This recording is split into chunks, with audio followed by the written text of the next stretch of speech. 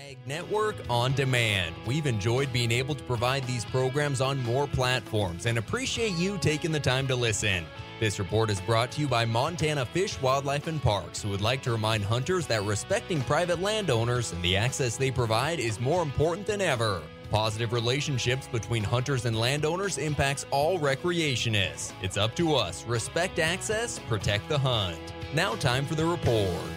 Good morning, everyone. Andy Schwab here from the Northern Ag Network with today's Morning Market Report. The Montana-Dakota Beet Growers Association Board responded to the Sydney Sugars closure yesterday. They say their growers have made every attempt to keep Sydney Sugars a viable operation ever since it was purchased by American Crystal Sugar Company in 2002. However, for 20 years, the board said growers have had to negotiate a new contract every 3 years on average, with those growers required to take substantial reduction in payments. The latest round of negotiations came last year when acres decreased from nearly 31,000 acres in 2021 to 18,000 acres in 2022, with the Mondac Beet Grower Association saying those producers were told to expect another large cut to the payments, along with continued cuts in the subsequent contracts. Now that full editorial is available to look at on our website.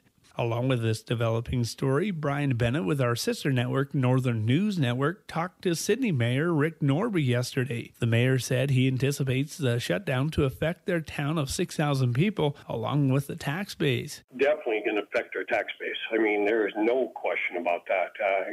Until we see exactly, we're just going to have to tighten our belts too and see what happens going forward. It's going to affect property values, you name it. There's a domino effect, big time. Norby noted employees have said that if they leave before the April 14th layoff time, they will not receive their severance packages. Let's take a quick break and come back with other ag news right after this.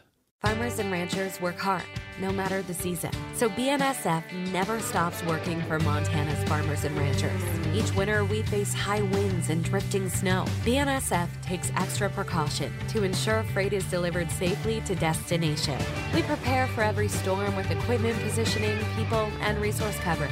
A heartfelt thank you to our crews who work tirelessly and relentlessly to move Montana's high-quality products, no matter the season. This is BNSF. Spend a few days in Billingstown. Come to the Mate Show, look around. Montana Agri-Trade Exposition. It's the Mate Show, February 16th through the 18th at Metro Park, with over 600 booths with the latest ag innovations. Attend presentations, see the bullpen, and get answers to your farm and ranch questions. Plus, enter to win prizes from C&B Operations and Slumberland. For free tickets, visit any Stockman Bank location or themateshow.com. Montana Agri-Trade Exposition. Yesterday kicked off the 2023 Montana Soil Health Symposium in Billings. The day started in the afternoon with a pre-conference grass-to-table panel discussion with mostly Montana producers and business owners. Organizer Marty Thompson told our network's Coulter Brown she was very pleased with the sellout crowd before the symposium even officially kicked off. I was a little worried about it just because we weren't sure that that was a topic that people wanted to hear, but we sold out with that, had a great panel of one guy was from Oregon, but a lot of them were just local farmers and ranchers that are direct marketing their meat and ways to do that. And so it was great to hear the different ideas that people are doing. The two-day event continues on today with McKinsey, North Dakota rancher Jerry Doan leading off the keynote address at 9:15 this morning. Well, following the diagnosis of a fourth premises of equine herpes virus 1 or EHV1 in Flathead County, the Department of Livestock has quarantined an equine event and boarding facility and is extending the recommendation for limiting travel and canceling events in the valley that brings horses from multiple sources together through February 17th. Montana State Veterinarian Dr. Marty Zalewski said they recognize a substantial disruption when an event or facility is quarantined. However, previous measures have not stopped additional cases. They say horse owners who have attended events in the Flathead Valley recently should monitor their animals for fever or development of any neurological signs for the next 2 weeks after their last travel. Let's take a break and shift gears into the ag markets right after this. Safflower growers, are you attending the Mate Show February 16th to the 18th in Billings? J.G. Boswell Company is looking to partner with Montana safflower growers. Farming since 1925, J.G. Boswell owned and operated an oil mill plant in Corcoran, California. Producing edible-grade high oleic safflower oil, they are looking to secure additional safflower seed from Montana growers to fulfill their oil mill production capacity. Visit their booth or contact J.G. Boswell, partner at United Grains, Blake Brawley, 406-750-2872, about grower meetings during the Mate.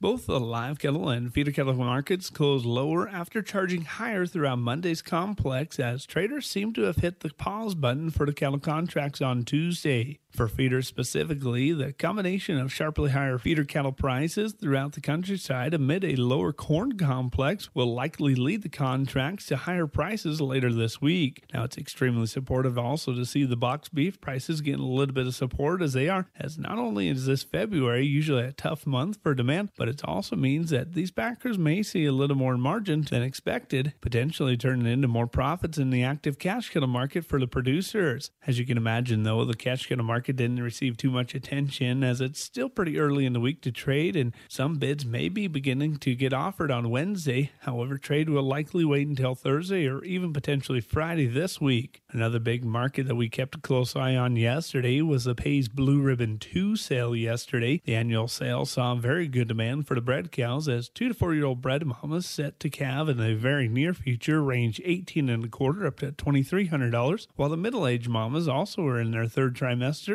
not lagging too far behind them, anywhere from $1,650 ahead up to $2,075 on the full range. Those prices are actually roughly about $200 to $300 stronger than they were in the December sale, while those bred cows deemed as short-term were up $300 to $400 from the first test 2 months ago. That certainly could have been due to the higher cull cow market that is on the rise along with set to calve in the next month or so. Well, we need to take a quick break, but we're going to wrap up with the grain markets right after this.